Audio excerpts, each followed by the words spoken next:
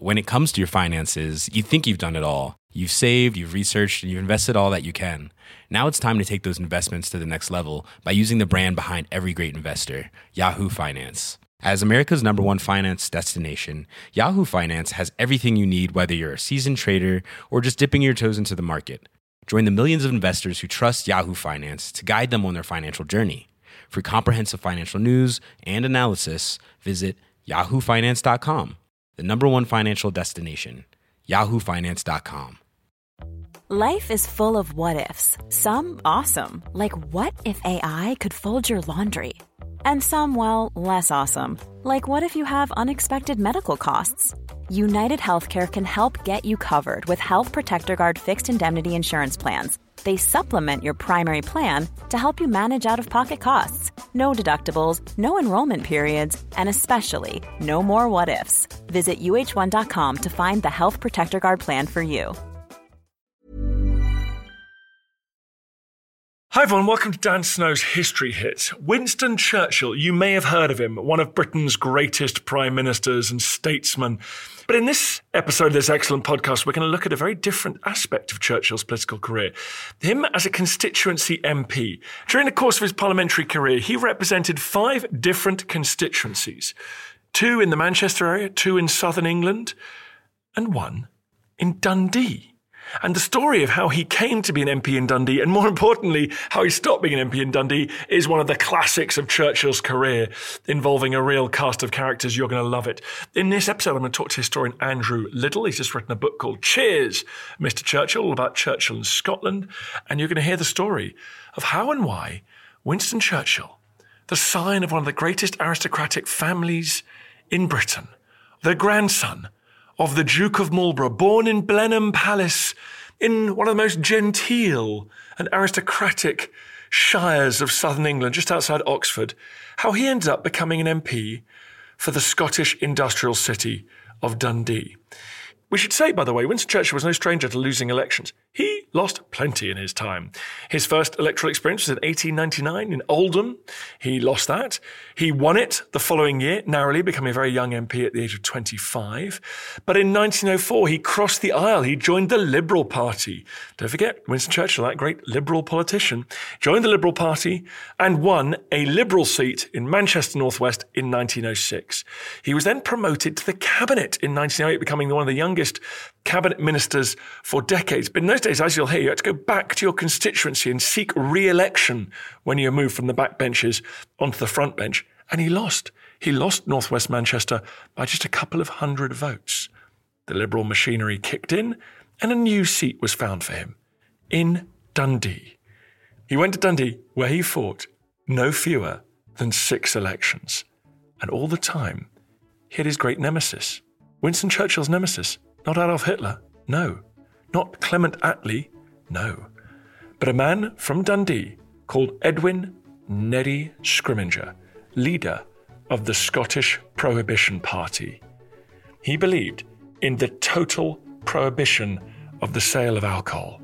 And he was running against Winston Churchill, one of the most remarkable politicians who has ever walked these shores. He was nothing if not determined and optimistic. And you know what? He won in the end.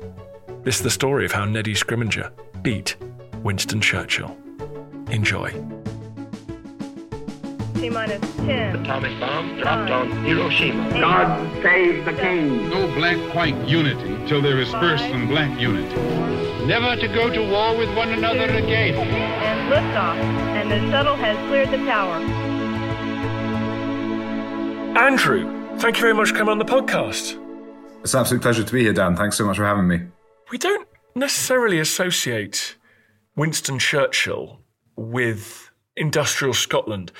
Was it more normal in that period of the 20th century for the kind of big beasts to rotate round seats and local party members perfectly happy, even if they didn't have a particular local connection?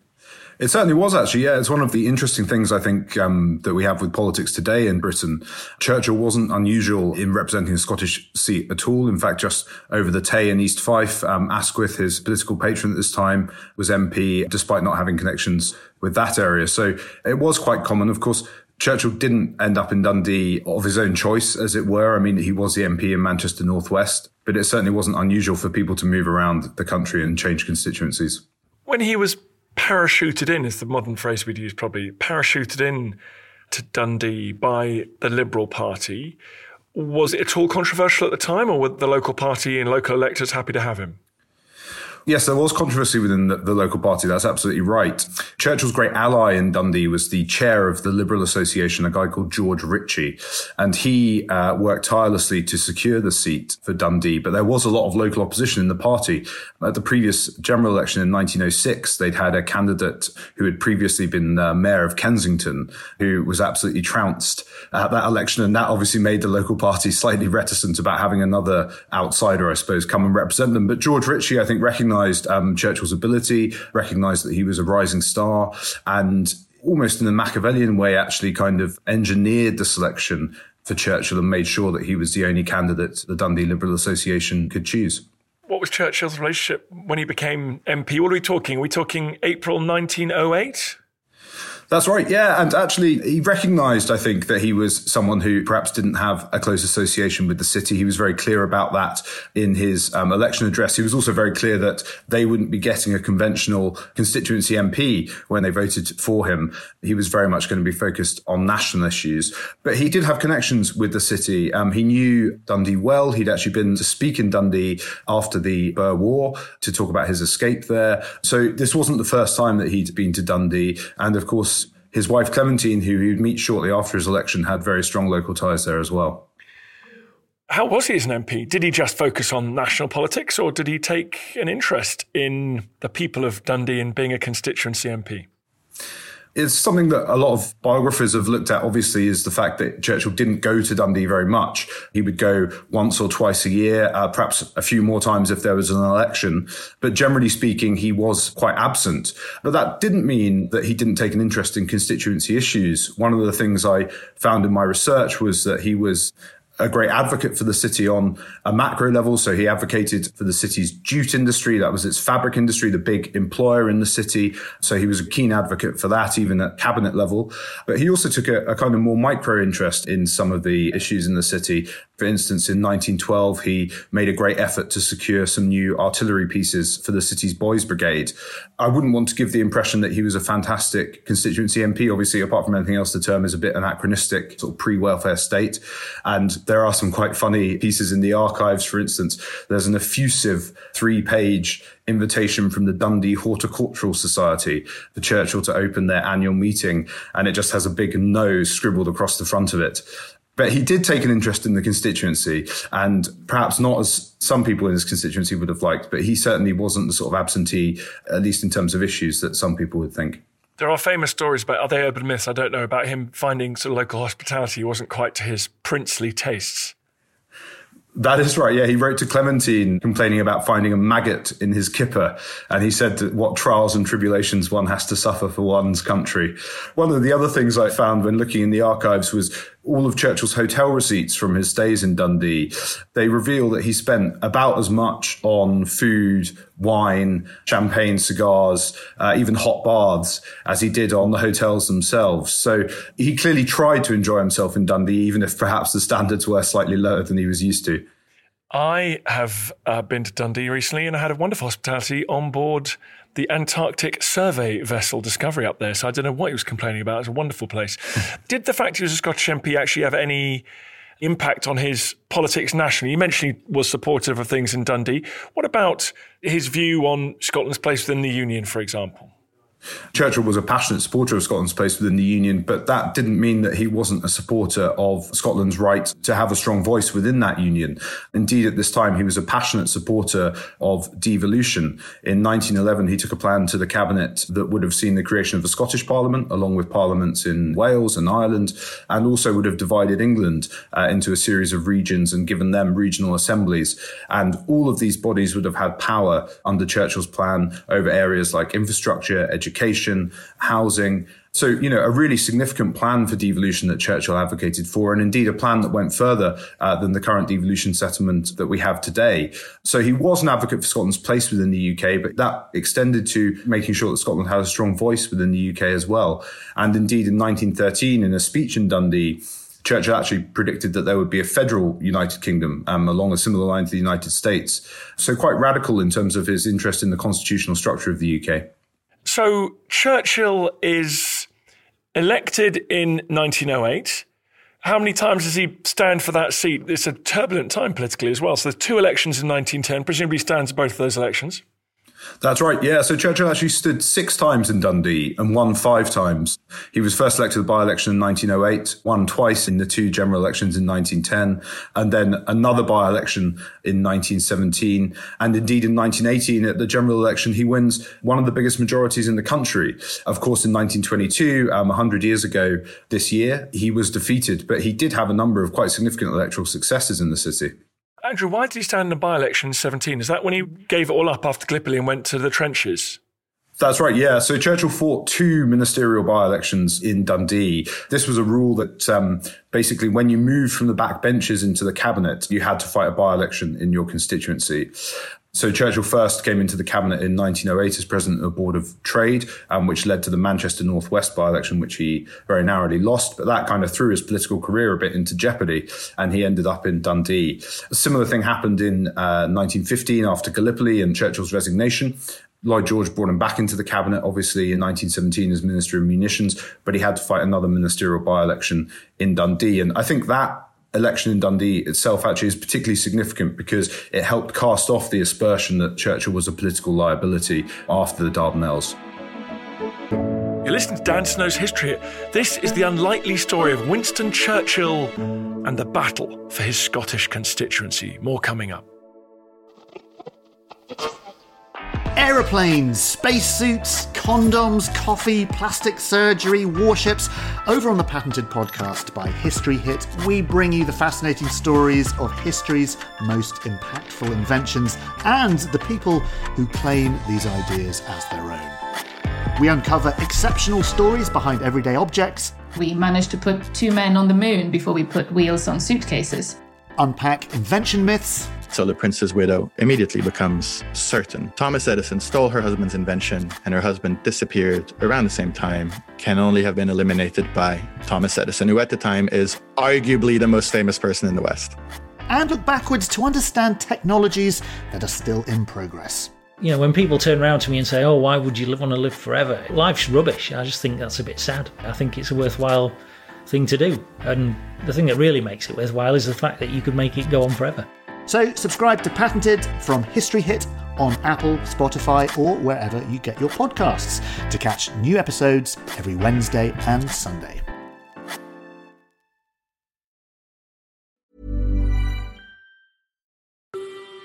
Hi, I'm Matt Lewis, historian and host of a new chapter of the Echoes of History podcast.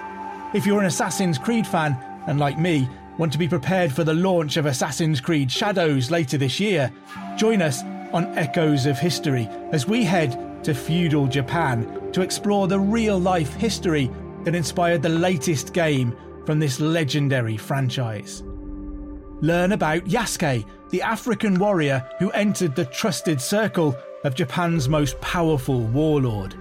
Hear accounts of cultures colliding when Portuguese missionaries landed on Japanese shores, and follow Japan's journey through years of division and bitter warfare to unification at the dawn of the modern era.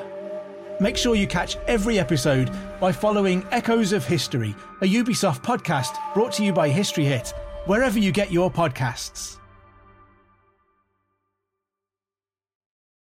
Hey, I'm Ryan Reynolds. Recently, I asked Mint Mobile's legal team if big wireless companies are allowed to raise prices due to inflation. They said yes. And then when I asked if raising prices technically violates those onerous 2-year contracts, they said, "What the f*** are you talking about, you insane Hollywood ass?" So to recap, we're cutting the price of Mint Unlimited from $30 a month to just $15 a month. Give it a try at mintmobile.com/switch. $45 up front for 3 months plus taxes and fees. Promo rate for new customers for limited time. Unlimited more than 40 gigabytes per month slows. Full terms at mintmobile.com.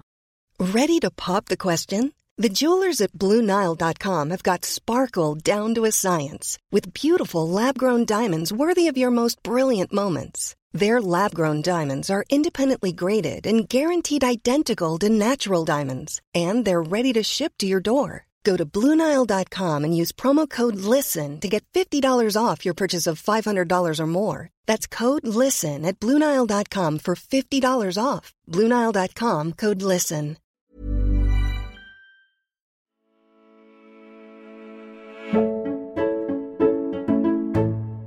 There was trouble, well, across Britain, but in Scotland in 1919, after the First World War. The world had been fractured in so many ways. There's the myth that Churchill sent tanks into, I think, Glasgow. Is that true? And is that important given his Scottish MP status? Well, this is absolutely an enduring myth that people still talk about very much in Scotland today, and indeed is so widespread that it's actually been included as a correct answer on Scottish school syllabuses and marking keys. It's actually not the case at all. If you look at the War Cabinet minutes from 1919, Churchill was among the most reticent, among the calmest members of the War Cabinet when they were discussing how to deal with the industrial strike that was taking place in Glasgow at that time.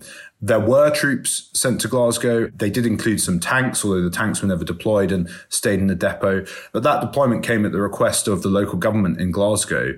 And indeed, Churchill was very clear that this should only be done as a last resort. But nevertheless, this myth pervades that Churchill ordered tanks in to attack striking workers, therefore is held up as this villain in Glasgow and indeed in Scotland. Let's come on to the remarkable story of one of Britain and Scotland's great political, I don't know, what would you call them, survivors, committed characters. Committed characters. Tell me about Scrimgeour. Well, he is this absolutely extraordinary figure, the like of which hasn't been seen before or since. So he was a committed teetotaler who came from a long line of temperance figures in Dundee. But he took it one stage further and embraced full prohibition. So his political platform was that he wanted a complete ban on the sale of alcohol across the UK, and it could only be used for medical purposes. And even in that case, it would still be labelled poison. And he was a very religious figure, but he did also embrace left-wing politics. But his key platform was prohibition, and he made himself the leader of this nascent body, the Scottish Prohibition Party.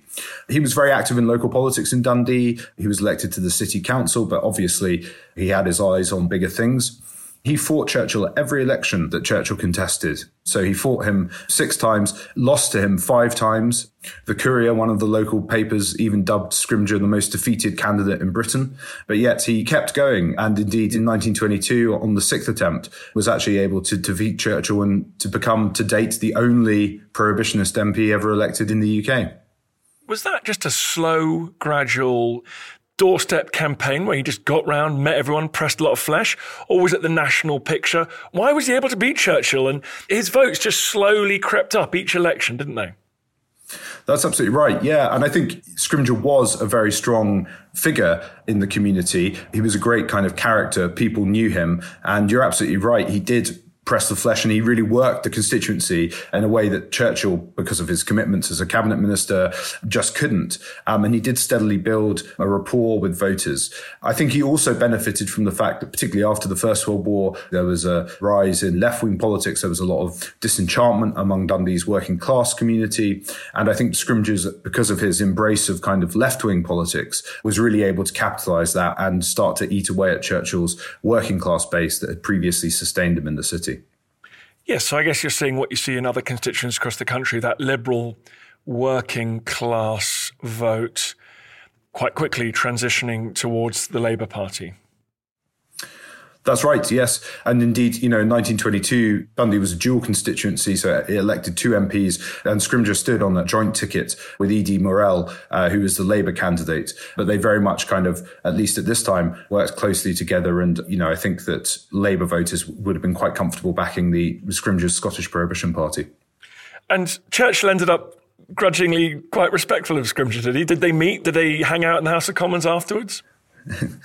Scrimgeour was someone who was a great character, and like all of us had a lot of flaws as well as good things about him. But one of the things that I think definitely endeared him to Churchill was this indefatigable quality, his determination to keep going despite being on a number of occasions absolutely humiliated electorally. Scrimgeour's ability to wear that and to keep going really endeared him to Churchill. And indeed, Churchill, reflecting a decade after his defeat, was very complimentary about Scrimgeour for that reason.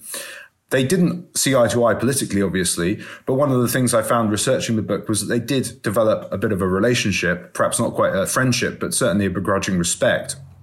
And there's this extraordinary moment in 1919 at the Paris Peace Conference where Scrimgeour has decided, as a journalist, he was the editor of The Prohibitionist, the newspaper of the Scottish Prohibition Party, and he decided as a correspondent to go to Paris to cover the peace conference. Of course, this didn't go down very well. He didn't have the proper accreditation. The officials weren't that enthusiastic about making lots of special arrangements for this slightly niche publication.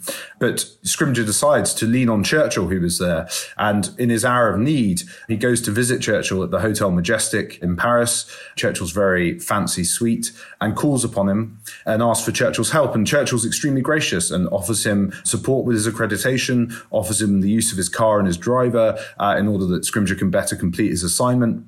So I think there was a respect there. There was a relationship there that perhaps people wouldn't first assume when they consider both their personalities and their politics. How did Scrimgeour's campaign for prohibition, banning alcohol in the UK, go? Well, it didn't go very well. As MP, he did put forward 2 private members' bills calling for total prohibition. They were roundly defeated, although they did receive some support from a small section of the Labour Party, but generally they were considered too extreme and too impractical really to implement.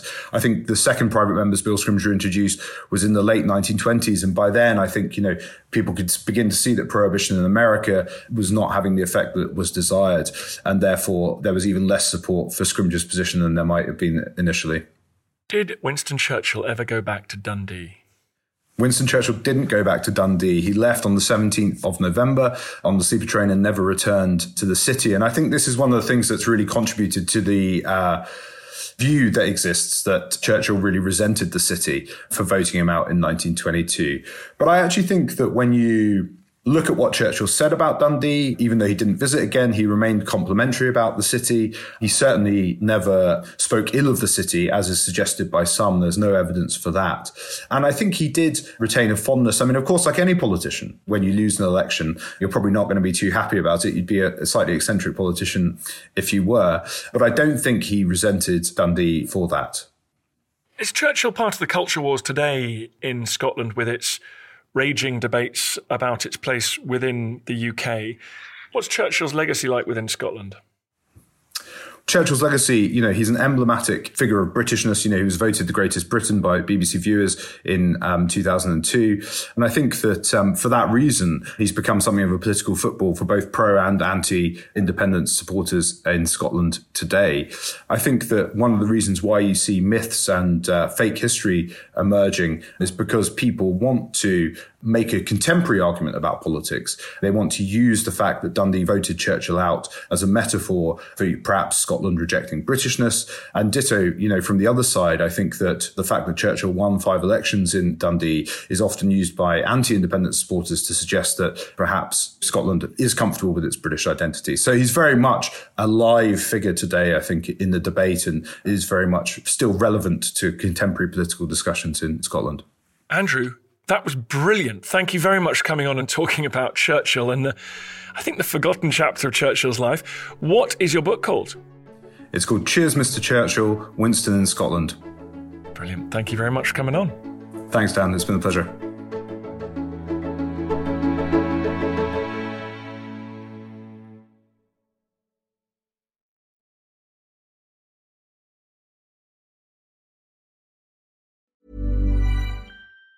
Even on a budget, quality is non-negotiable. That's why Quince is the place to score high-end essentials at 50 to 80% less than similar brands. Get your hands on buttery soft cashmere sweaters from just $60, Italian leather jackets, and so much more. And the best part about Quince, they exclusively partner with factories committed to safe, ethical, and responsible manufacturing. Elevate your style without the elevated price tag with Quince. Go to quince.com/upgrade for free shipping and 365-day returns. Hi, I'm Daniel, founder of Pretty Litter. Did you know cats tend to hide symptoms of sickness and pain? I learned this the hard way after losing my cat, Gingy. So I created Pretty Litter, a health monitoring litter that helps detect early signs of illness by changing colors, saving you money and potentially your cat's life. Pretty Litter is veterinarian developed, and it's the easiest way to keep tabs on your fur baby's health right at home. Go to prettylitter.com and use code ACAST for 20% off your first order and a free cat toy. Terms and conditions apply. See site for details. Thank you for listening to this episode of Dan Snow's History Hit. Please follow this show wherever you get your podcasts. It really helps us, and you'll be doing us a big favour. Don't forget, you can also listen to all of these podcasts ad-free and watch hundreds of TV documentaries when you subscribe at historyhit.com/subscribe. As a special gift, you can also get your first 3 months for just £1 a month when you use code DANSNOW at checkout.